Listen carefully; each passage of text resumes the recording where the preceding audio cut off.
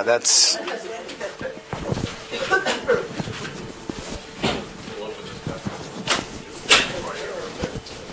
Okay, let's go ahead and open up our time in prayer. And I just really dedicate the time to the Lord and this teaching. Let's pray. Father God, we just do praise you this morning. God, we just are so humbled.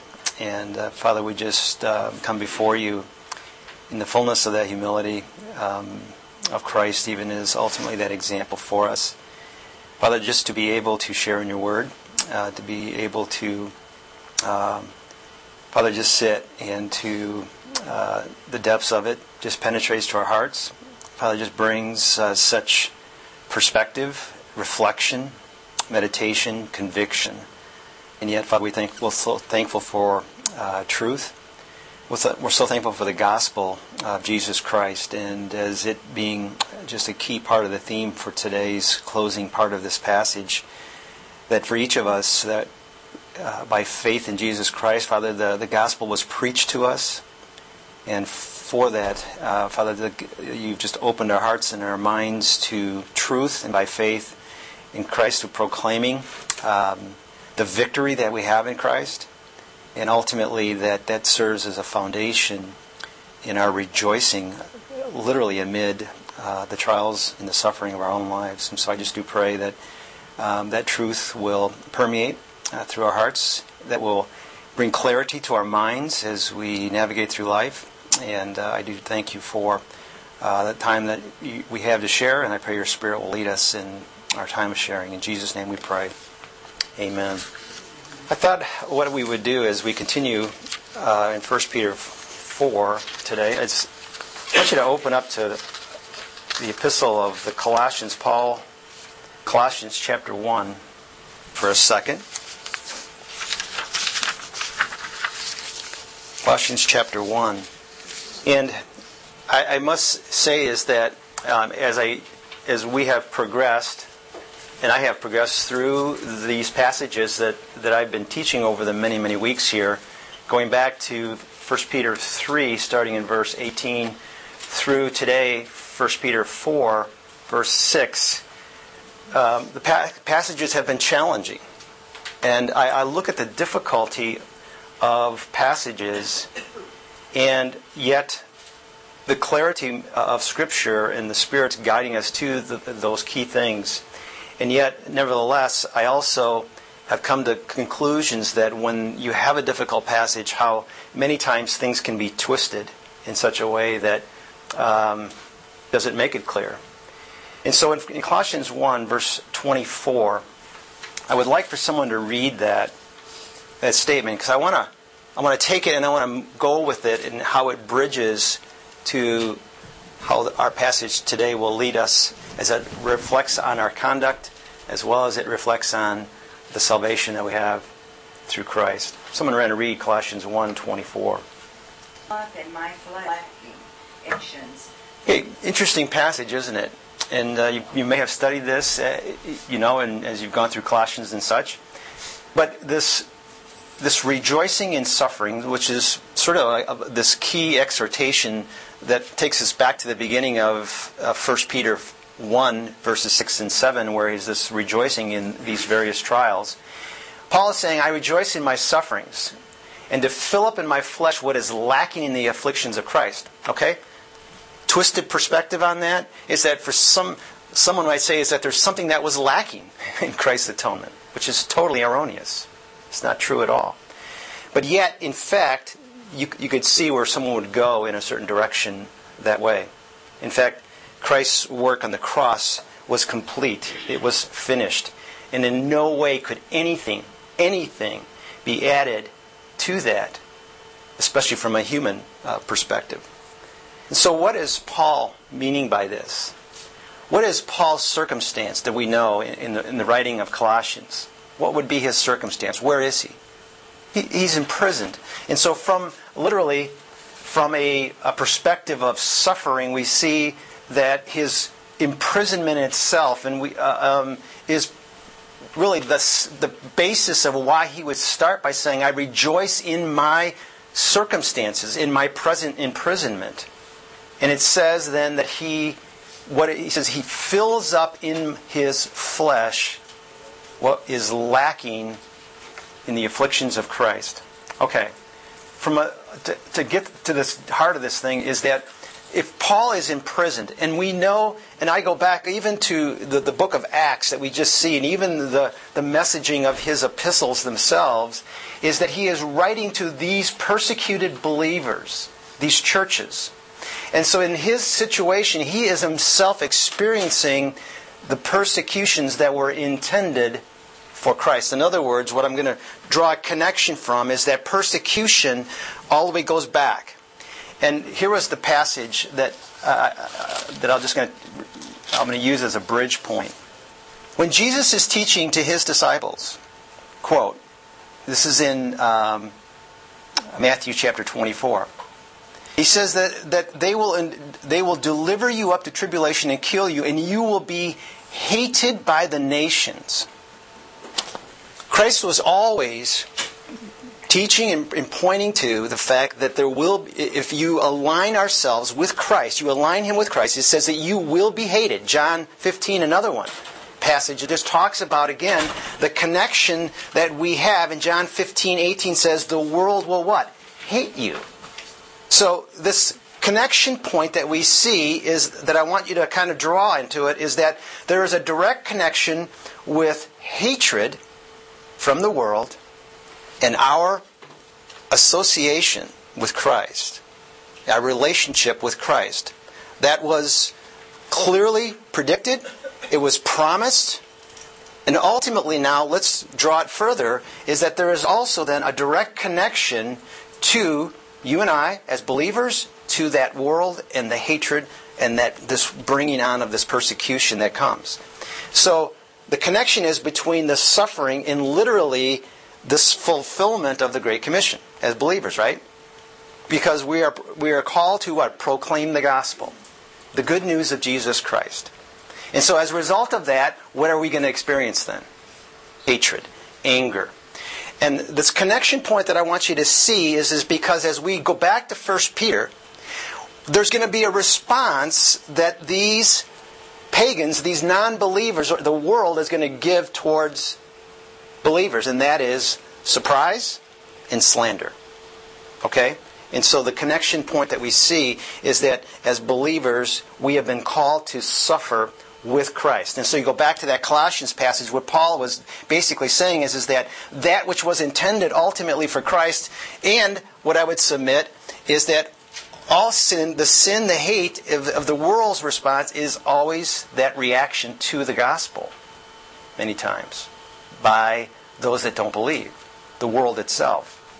And so what Paul was saying is that those that were constantly trying to inflict injury and pain on him, that he was bringing on himself. And it says, the afflictions of Christ for the sake of His body. In other words, in Paul's view is that his whole life was committed, that he was committed to the service of proclaiming the gospel and the testimony of Christ's life. So, linking persecution, trial, and suffering with believers to the promise, but also, as we look at it, to the ultimate fulfillment of the Great Commission itself. So, wherever we go as Christians and living a life that is proclaiming literally that message, some will receive it as joy, you and I, right? And yet others are going to reject it, and many, in fact most, will respond with hatred and scorn, is sort of the reaction that Peter is going to kind of tie back to today. Thoughts on that? Do you see a connection to that? I think that when Paul wrote that, as I look at, and Mark's going to take us to this view to the end of life type of perspective, okay?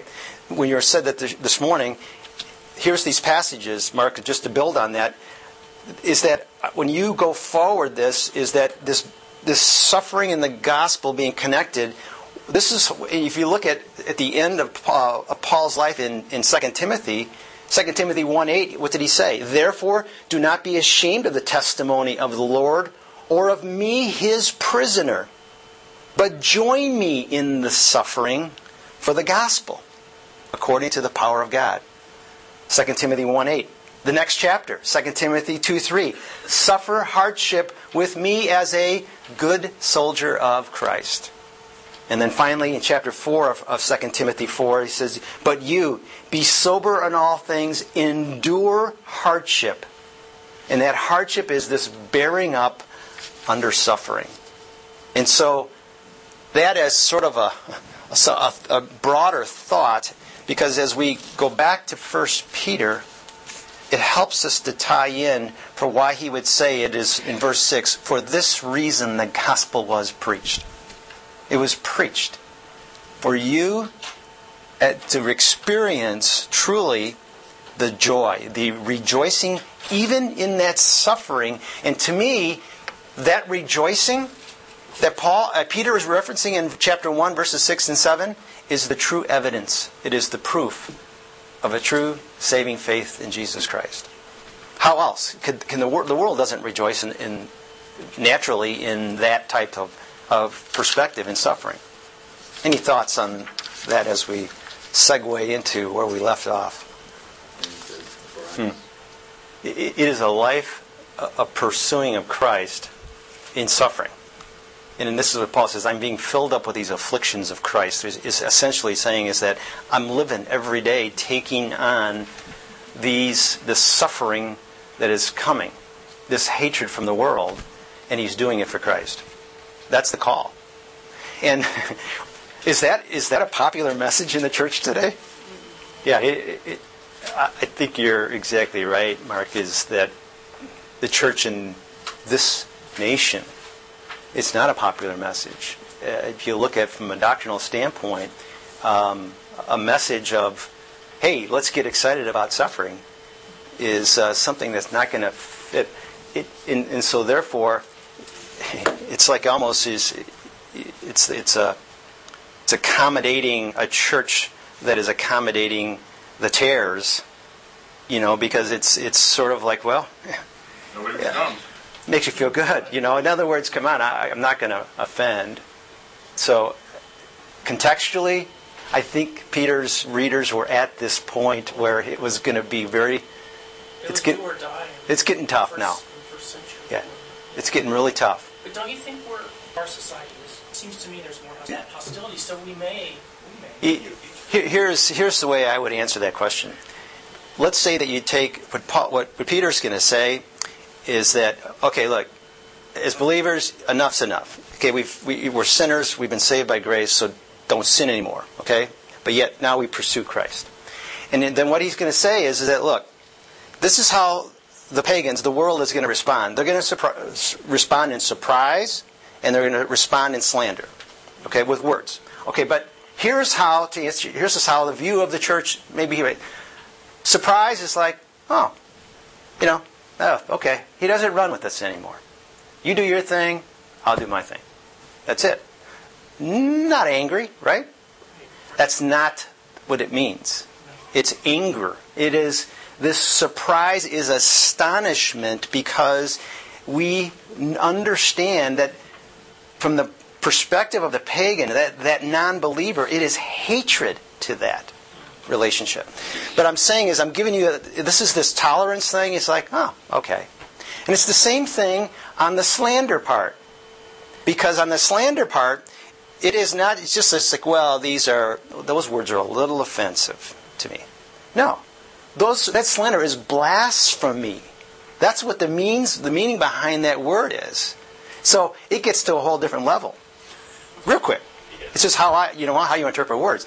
That's why when you take a passage, and that's that Colossians passage, you can see where one says, well, that's obvious why Christ did not. The atonement was not complete. There were still things. At the end of the day, when you go to the heroes of faith in Hebrews 11 through 12:3, we have faith in Jesus Christ, and we have not met Him. and the foundations of our very faith. Think about that. And yet those in 11 that had not seen, but yet endured suffering and hardship. And I think that's Paul's messaging. Paul's messaging through this. So you're picking up with this, and I think as it leads into what Mark is going to be capstoning on this section of passage, it really gets to it. So let's move through it and keep that discussion going. When we had, just as an objective standpoint, and again, it's the same handouts that we have, and just for the sake of kind of getting you up, I'm going to do a quick rapid clickers to get you caught up on some things. But our objective is as far as what does God want us to learn and do. And I believe that this serves as a baseline that will launch us into Mark next week, where he gets into this next section of 1 Peter, where it's specifically looking at our conduct in suffering and requires that we maintain this Christ-like attitude. So in other words, the operative question that we kept asking, and I laid out for you last week, and we were going through that, it says, what did Peter mean by says that we should be arming yourselves with this same mind? In other words, what does it mean to be armed for the purpose of suffering? And so we were going to go through, we started working through about 3 or 4 of those last week, with more to come. But is this Christ-like attitude in living for the present in God's will, and knowing that they will live for eternity in His presence. The passage that we had focused on, this attitude of Christ, the will of God, representing this as far as this transformational act. And where we left off last week in verse 2, we picked back up to this time has already been passed, sufficient for us to carry out what our past was. As believers now, we have a past. And what I'll submit to you, doesn't matter what your past is. Your past was a sinful past. Whether it was, in your view, it was just a little bit of sin, as opposed to I'm sitting there going, it was a lot of sin. It doesn't matter. It was sin. It was the same separation that we have. And so as we get through this, we apply that to our own lives. It's just saying, enough's enough. The time has passed. And then this transformation of the past is this, the reaction I talked about, is that there is this surprise and the slander that would come, ultimately with this end focus on the gospel. For the gospel has for this purpose been preached, even to those who are dead, that though they are judged in the flesh as men, may live in the Spirit according to the will of God. How I started a couple weeks ago was I tied beginning verse in chapter 3, verse 18, where it talked about Christ's suffering and dying, the just for the unjust, was made alive in the Spirit, to ties again out to the end of verse 6, where you see this similar statement that we are alive in the Spirit according to the will of God. And so I'll close this section out. So just by a quick review, therefore, since Christ has suffered in the flesh, arm yourselves also with the same purpose, because he who has suffered in the flesh has ceased from sin. The cross is central. It is the ultimate proof.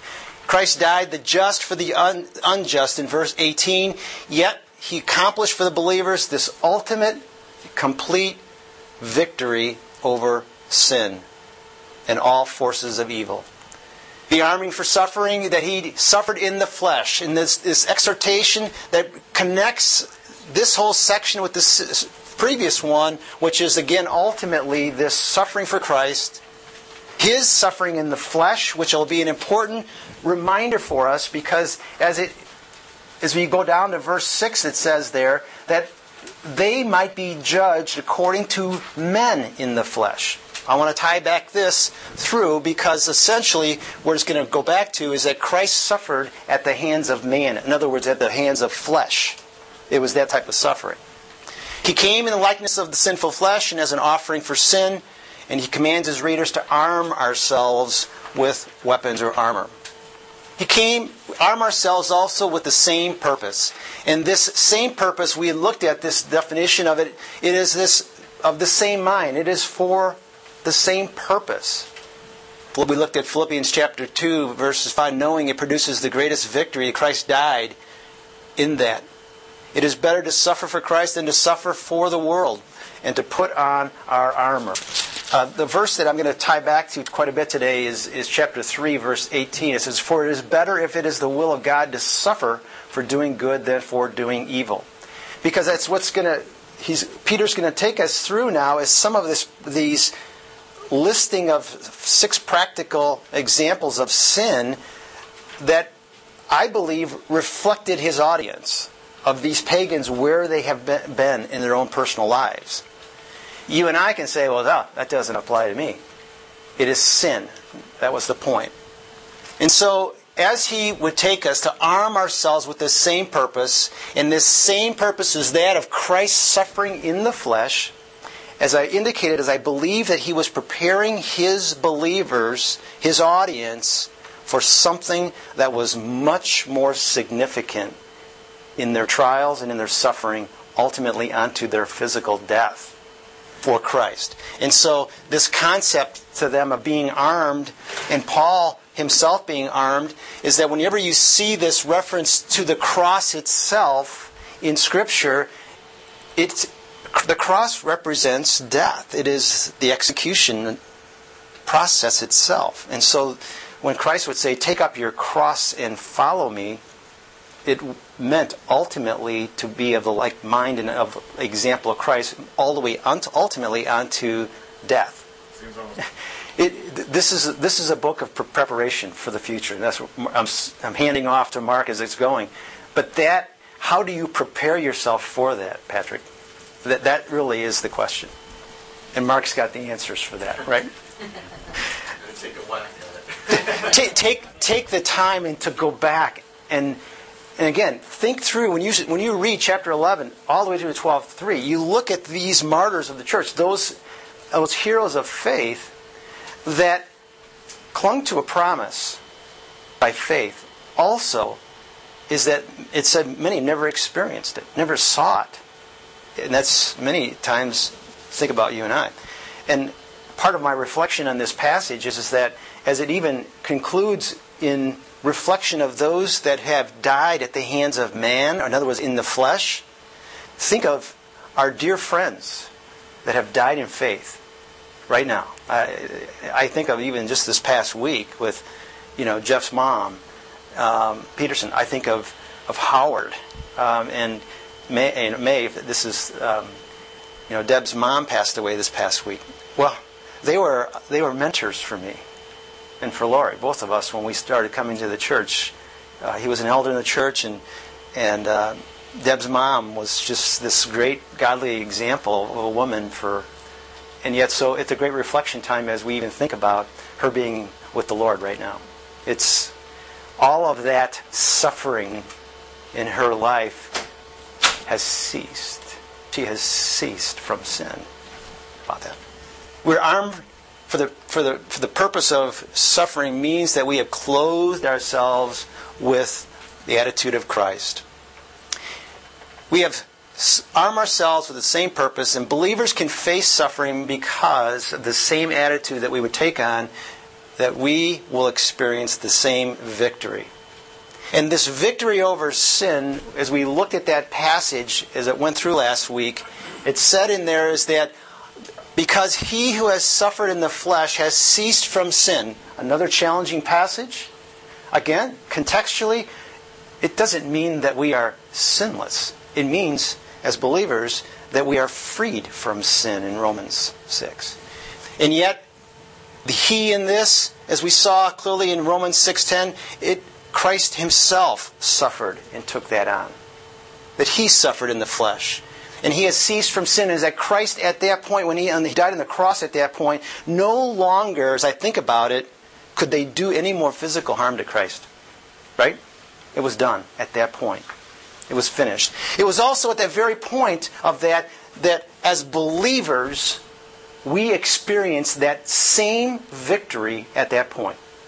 No longer, from an eternal perspective, could any more harm come to us. And yet sin has suffered, that we now, Romans 6 says that we've been freed from sin. We sin. We all do. But yet, by the power of Christ and this victory we have over him, that we have this ability to, in other words, replace this victory is that no longer can sin dominate in our lives. And I believe that this is part of this application that we'll move with it, because what Peter's going to move us towards is say, look, enough's enough. This was your past. Because of your relationship, your identification in your being with Christ, that we died with Christ, is that it is no longer dominant in our lives. It is a new life. 2 Corinthians 5:17. Therefore, if any man be in Christ, he is a new creature. Behold, the old things have passed away, new things have come. Galatians 2:20. I have been crucified with Christ. I no longer live. Christ lives in me. The life that I live by faith in Jesus Christ. No longer for the past. That's the exhortation that Peter's getting at, but this is what this reference is. And the one who suffered are those dead believers. And part of this is I also will bring us to this reflection on those that have done this. They have suffered in the flesh. Those our friends, our loved ones, those believers all through time that have been martyred for Christ, that have given themselves, they have devoted their lives in pursuit of Christ, are with Him. They have ceased from sin. It is done with sin. What ceased from sin is this sin is broken. And the power of sin was broken by Christ, this affirming truth. That our union with Christ and He who has been freed from sin. And then this last one is that the believers can face suffering and death knowing that we will enter into eternity free from sin's influences and effects. In many ways, as you and I both know, is that we have seen people that have suffered, and that at the same time is that even when the Lord brings them home, it's a rejoicing in recognition of that they are now free from those effects, those influences that have been sometimes so challenging for us to watch. Christ has suffered. Arm ourselves because He who has suffered in the flesh has ceased from sin. Jesus willingly faced death for the joy set before Him and endured the cross in Hebrews 12:2. And again, 1 Peter chapter 1, this was at the very, very beginning of our studies. Remember it says, in this you greatly rejoice, that now for a little while, if need be, you have been grieved by various trials. In this, the very trials themselves, that we would rejoice. Only a believer can rejoice in true suffering this way. Only a believer can experience that. And so the arm for the purpose of suffering means that we have parted ways with the past life of sin. And in other words, what part of that is that it is this life that we struggle with in sin. And ultimately, this victory that Christ has accomplished is that, as we continue in the study, is that you can see the finish line. And are you ready? And part of that being ready is not, and I'm going to use the race, when Paul would say is that fight as the good soldier, is that you don't let up. We're not coasting to the finish line. In fact, it's a charge. It's harder. This is going to be where you're going to kick it in to the last sprint. This is this messaging that we see in here. So as to live the rest of our time in the flesh, no longer for the lusts of men, but for the will of God. To be armed for the purpose of suffering, our next meaning is it means that we are engaged in the pursuit of God's will, not our own. 1 Peter, here it says again, it says that the rest of the time that we have. What is that connection point? The connection that we focused on, it was the suffering of Christ. With that, connecting that with a call for us to arm ourselves with the same mind, the same purpose. And so therefore, the one who suffers in the flesh is broken from sin, so that we might live the rest of his life for the will of God and not the sinful desires of men. And getting close to where we left off last week, this rest of the time in Scripture, it means the rest of your life. It is the time that God has afforded you. It is the extent of time that is sovereignly granted to you. It is your time of stay on earth. So, what does that look like for you and I as believers? When we would see this is that we would spend the rest of our life for the will of God. In contrast, is what Peter's going to do here for us, in contrast to the old life, the desires of sinful men. What does it look like? Well, as believers, we are in God's will. And so we took a shot at identifying three key things that what is this will. And we looked at Romans chapter 12, verse 2 in that passage. Romans chapter 12, verse 2. And we see in that passage, verses 1 and 2 actually, which is this giving ourselves as a living sacrifice. And so it is the surrendering aspect of this. A life of pursuing God's will is a life of surrendering. And it is surrendering to God. It is an engagement in spiritual worship, which is our acceptable service of worship to God. It is an engagement in spiritual worship. Surrendering, engagement in worship, and then finally, do not be transformed to this world. That last part of chapter of verse 2 of Romans is what segues us and ties us specifically into what Peter's going to say. He's going to say, don't be transformed to the world. I'm going to tell you what the world looks like. And he's going to give us 6 characteristics of what that looks like. Just from what I believe to be is reflective of his audience, his readers, the lifestyle that these pagans had. And so he draws this line, or you could rephrase that, he is like drawing a very clear contrast where he says, so as to live the rest of the time in the flesh, no longer for the lusts of men, but for the will of God. There's the contrast. So he draws this line, and basically he's saying to them, who do you align with? With them, with men, or with God? And so, who is our master? Who's our army? And we just broke it down simply, and this is sort of where we left off last time, is that there is one group that lives for themselves and does their own thing. One group that lives for Christ and does God's will. Now let's go back to what we were talking about, what the church looks like today. And this is the key contrast. That this is becomes more and more of the emphasis is self-interest, selves. This living for self as opposed to living for Christ. Their own thing or doing God's thing. And that's what we as believers get embattled over constantly. And I so appreciate a chapter like Romans 7 that helps me because I struggle. Paul struggles with that sin, but yet ultimately knowing that sin no longer dominates in our life. So he tells believers to arm themselves with this ultimate commitment to do the will of God and to abandon their lifestyles. And this is where we pick up from last week. So let's go back to 1 Peter and let's read through verses 3, 4, 5, and 6 to conclude this section.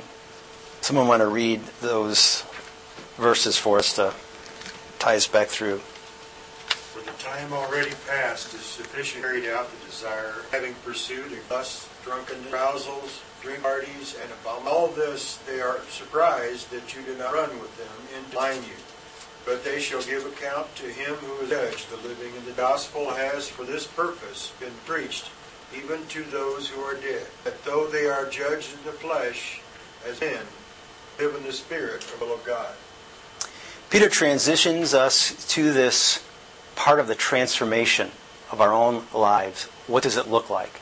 He gives us the picture of what it looked like before, and then he's going to remind us of what our ultimate focus is on, and that is living a life for Christ and ultimately for the goal of eternity through all. To be armed for the purpose of suffering means we know that the season of sinning is past. That the season for sinning is past. Peter in that passage, he paints this very clear, vivid description of humanity and ultimately the consequences of sin, which he gets to, which is judgment. Let's take a second, and if you could, and open up to 1 Corinthians chapter 6, verses 9, 10. 1 Corinthians 6.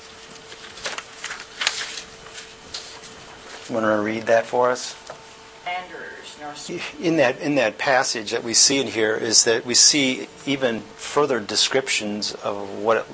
Now, let me ask you, this was a first century description, right? And Peter builds on that with 6 more descriptions that characterize these pagans. From their perspective, clearly just the Gentiles, not the Jews, of course. What does it look like today? What are you seeing? Look at some of those descriptions and even flip back to what you see, and we'll go through some of those 6 words. I'm not going to go through them in great detail, but one of the words that I like to focus on when I look at that passage is this, what Paul is saying is do not be deceived. Okay, let's. I agree with Mark. Take a look at technology. I look at it. I can go out there, and you want to find something about it that what fits what you think is right. You'll find it. You'll find it exactly. And so that's it is. It's just significantly more advanced at this point.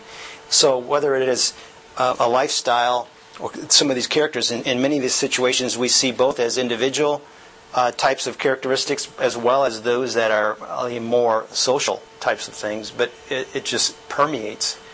The point is that it looks the same. I exactly what you said. Well, I think wrong to just be wrong. You don't sue your brother. Watch yourselves. You know, God is not going to close you. He said, watch.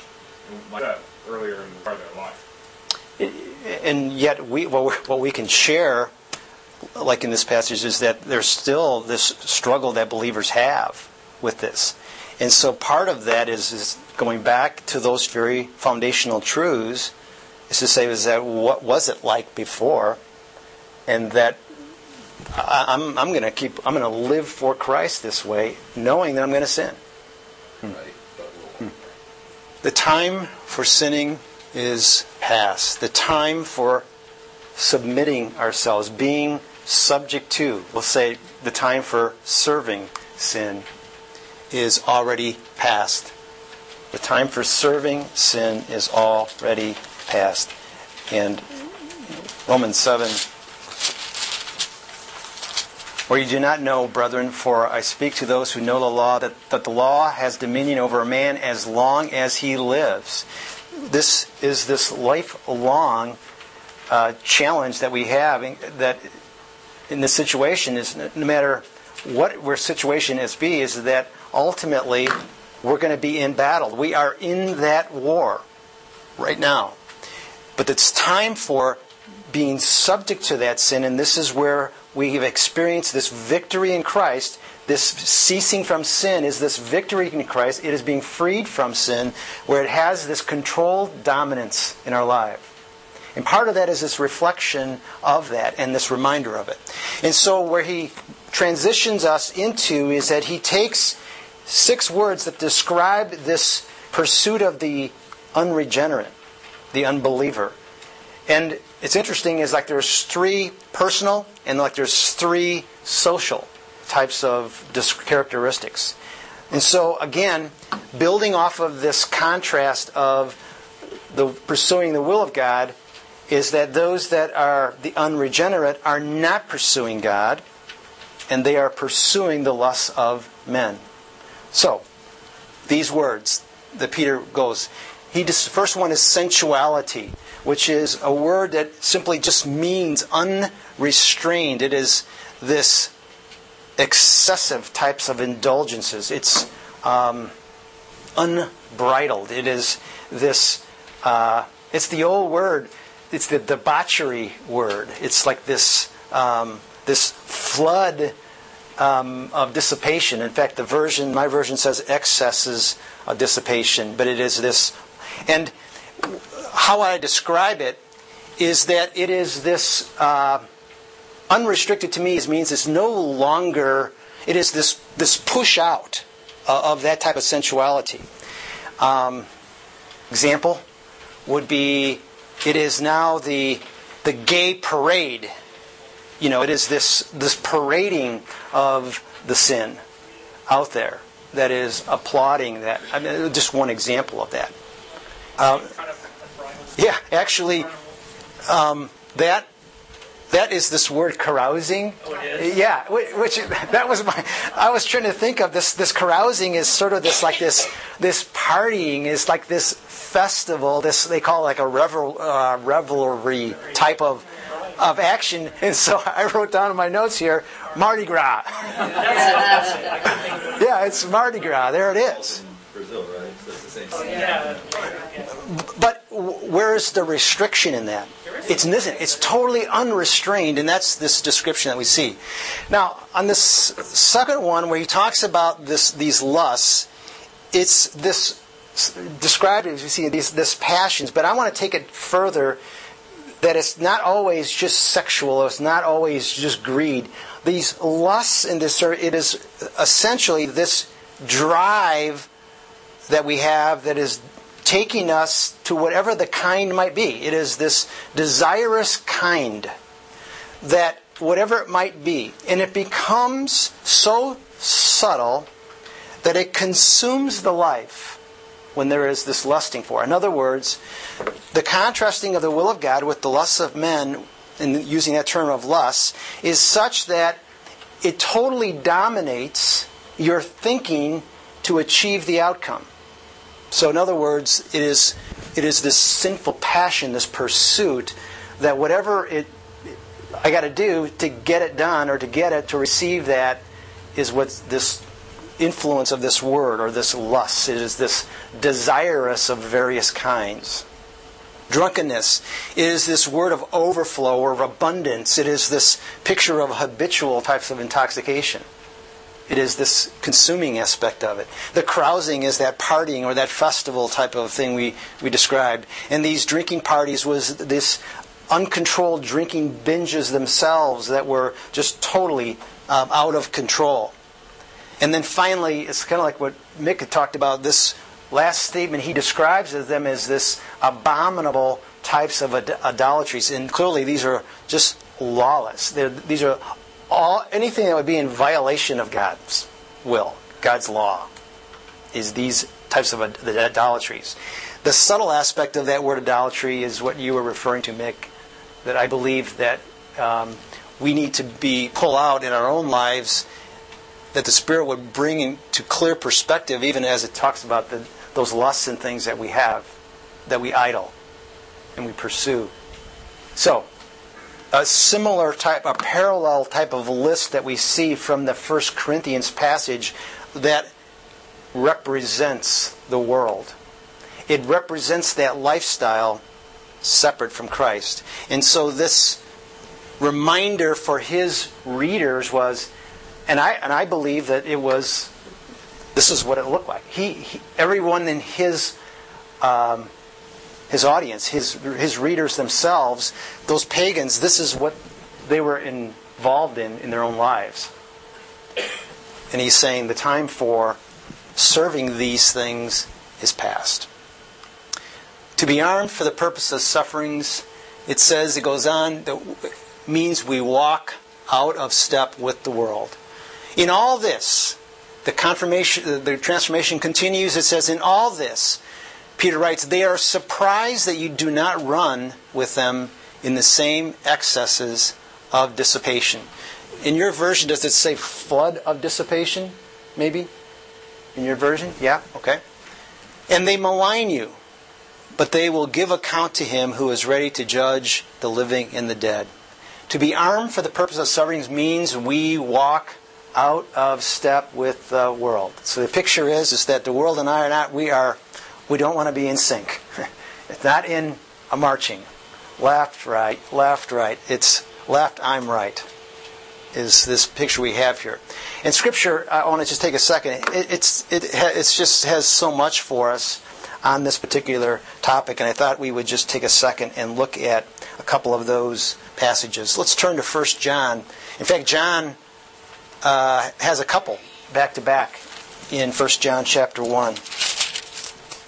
So I'm going to read verses 6 and 7 of chapter 1, and then go ahead and slide over a page to chapter 2, verse 6. Chapter 2, verse 6. Because we have the presence of the Spirit, we have the ability to walk in sync with Christ, out of sync with the world, and at a different step. That's this picture that I have. And one of the things that I think is so key, I'm going to go back to kind of draw another connection point. When we look again at this aspect of these characteristics of the unregenerate, and even when we look at this aspect of unrestrained, excessive, or this overflow of indulgence, the habitual types of intoxication that you see in any of these, it's the habitual characteristics that are lived out in life.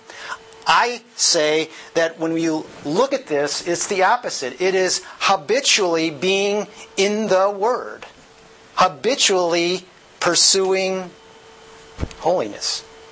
It's the opposites. And this is this contrast that we see. Out of step with the world. Walk in the same way you walk. No.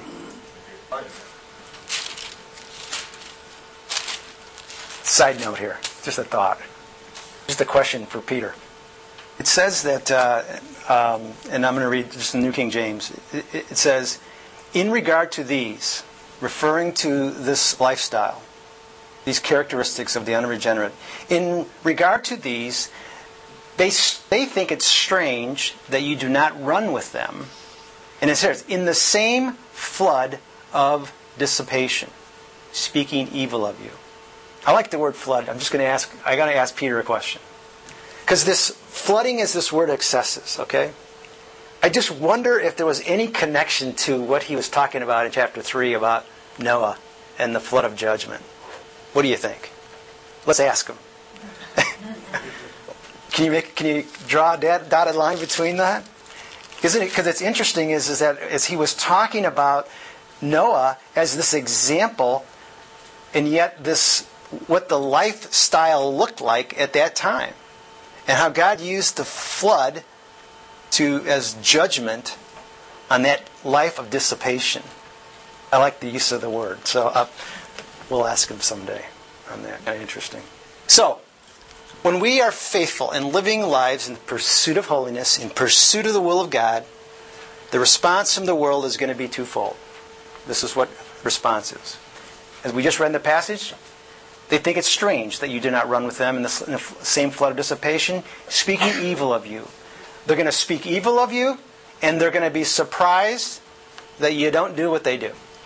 So here are those two responses, surprise and slander. And let's dig a little bit deeper into those two responses. Take a look at 1 Thessalonians chapter 1, verse 9. Okay, someone read that? Just at this point, is what you see in this is really what this being reported to them is that there was this turning from idols to serve a living and true God. There was this turning. This is this change that we see within the lifestyle itself. Now, the world, going back to how I opened this thing up, you go back to what Jesus was saying is that if you align yourself with me, the world will hate you. Okay? There is hate. There is rejection.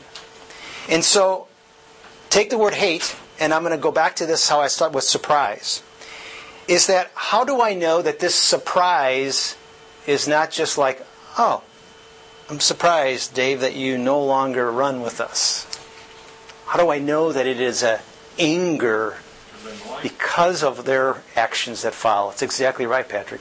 Because of the fact, the evidence of that is the words, the slander that follows. If it was just like, oh, it's not. In fact, it was anger. In fact, because it is automatically fighting against that, it is hating that, angrily in the form of persecution through, in this case, this slandering that would come. This maligning means to blaspheme, to defame. A couple other passages in here. Not just to, but it's a manifestation of the world hates you. They hate you as they hated Christ to kill him. That's exactly right. And this is the preparation that he's getting to. They're not going to, you know what? It's not the sticks and stones type of comment. They're going to kill you. And this is this hatred that builds to the point where now it becomes consuming them in a lustful way, meaning that it is desirous in various ways. And that is, they desire to kill. They desire to conquer, to defeat. That's been the theme of Satan's MO all along. 1 Peter chapter 2, verse 12, it says that having your conduct honorable among the Gentiles, that when they speak against you as evildoers, that's the same thing. They may, by your good works, which they observe, glorify God in the day of visitation. What that statement is that some may even come to faith because of your behavior. Those that were trying to attack would come to faith. Saul is my example of that, right? That's the passage over here, Acts 9:4, where what does Jesus say to Paul, or to Saul? Saul, Saul, why are you persecuting me? What's the me? It's Christ, right? And yet it's the church. It's like everything that he was doing to those believers, the church, he was doing it to me. You're kicking against the goads of that. The Luke 6 passage, you're familiar with that, is blessed are you when they hate you and revile you and cast you out in the name of Christ, for evil. Surprise and slander. And clearly when we see this evidenced itself is that it is this outform. Now, Peter reminds us next that it says in that they malign you, but they will give an account to him who is ready to judge the living and the dead. This reminder is that when you see this word, that he will give account to him, it is it's this legal. It's like a courtroom type of term that they would be using. And so it's a language that's referring to ultimately is that God's going to deal with it. It is judgment. Matthew 18. 23 to 34, and this is just some passages that you can go to. And it's really this instructions that Jesus is giving to his disciples about forgiveness, and literally describing this whole aspect of what it's going to look like. It says, and when he began, and he had begun to settle accounts, one was brought to him. This is this parable that he's using about the servants in this settling of accounts itself, is that there will be this ultimate accounting that will occur. Chapter 25, verse 31, I think summarizes it, 31 to 33. So when the Son of Man comes in his glory, and with all the holy angels with him, then he will sit on the throne of his glory, and all the nations will be gathered before him, and he will separate them one from another, as a shepherd divides his sheep from the goats, and he will set the sheep on his right hand, but the goats on his left. Slide over to verse 46. These will go away into everlasting punishment, but the righteous into eternal life. Those who slander and persecute believers will face the judge in the court.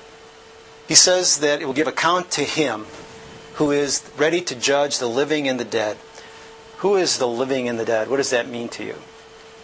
It means everyone. It means everyone. It's like saying heaven and earth. It's everything. It's everyone. All the living and the dead. And so all will give account to him, ready to judge the living and the dead. No one escapes ultimately the accounting for those that would persecute believers. This is this promise that we have. Leave it in the hands of God. Sometimes you ever have a bad thought, like and you see something happening, and you say, well, how come that person is just getting away with murder? He's not. They're not. In other words, leave it to the hands of God. And as we close this verse out, for the gospel is preached for this purpose, that though He has are judged in the flesh as men, they may live in the Spirit according to the will of God. To be armed for the purpose of suffering means that we live in the hope of vindication beyond death. For this purpose, and that is that all will give an account. When Peter writes that, for this reason at the beginning of verse 6 in there, he is taking us back to what he just said, which was this aspect that those will be accounted to by Him, the judge.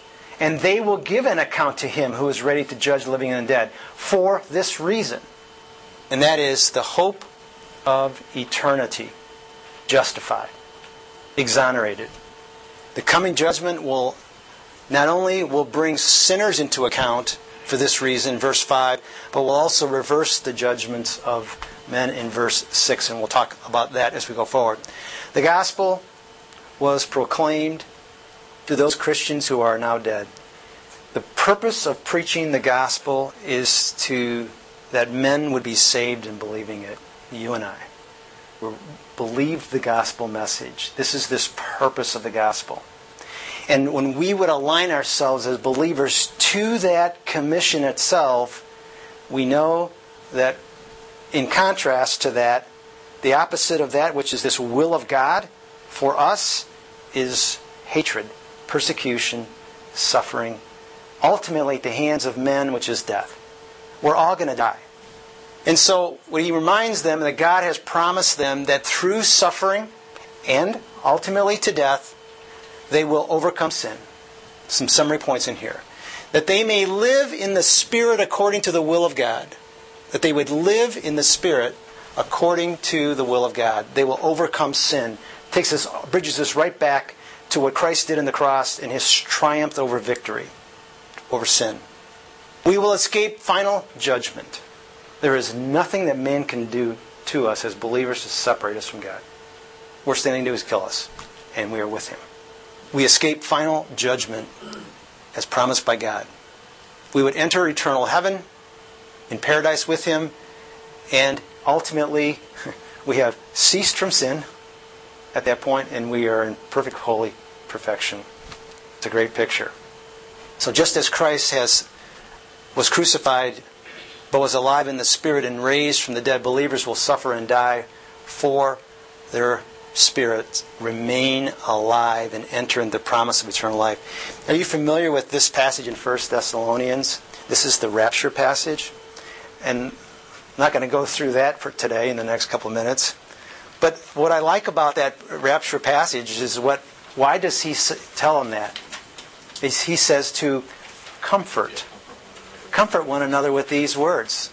In other words, that is part of what this messaging is that this is a hard message, isn't it?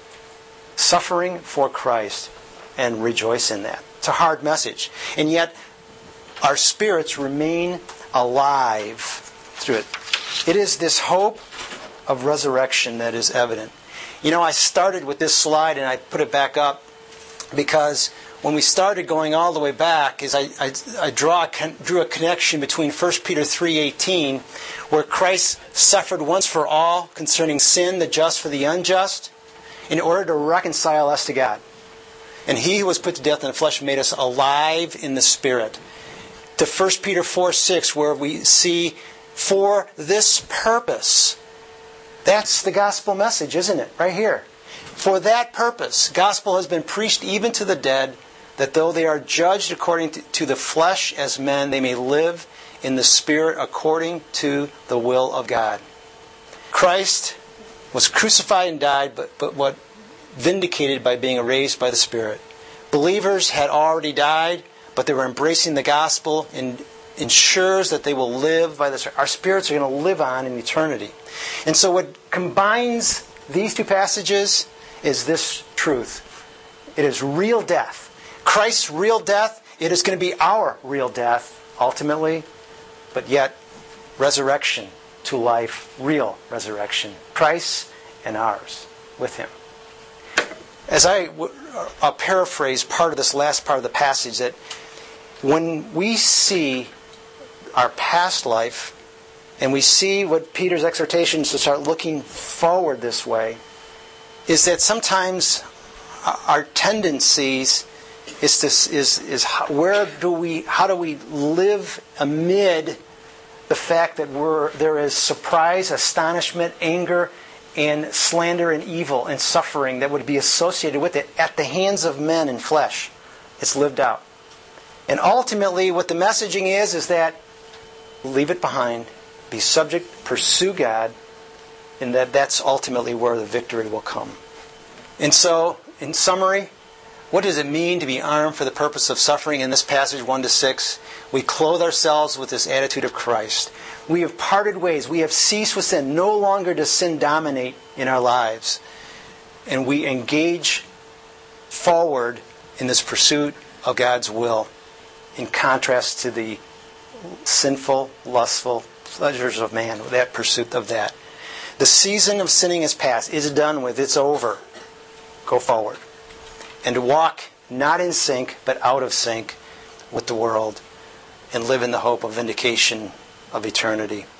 And so 3 questions, maybe, or as we close out our last couple minutes together here, or just to write these things down. How has this passage in our discussion, how has it affected your perspective on suffering? Or someone maybe wants to, what does the reality of Christ's suffering, how does it shape in a concrete way your living in the Christian life? Or what changes will you attempt to implement in your life as a result of studying this passage? I'm going to kind of just open it up in the last, we're about a couple of minutes here, 2 minutes. Thoughts?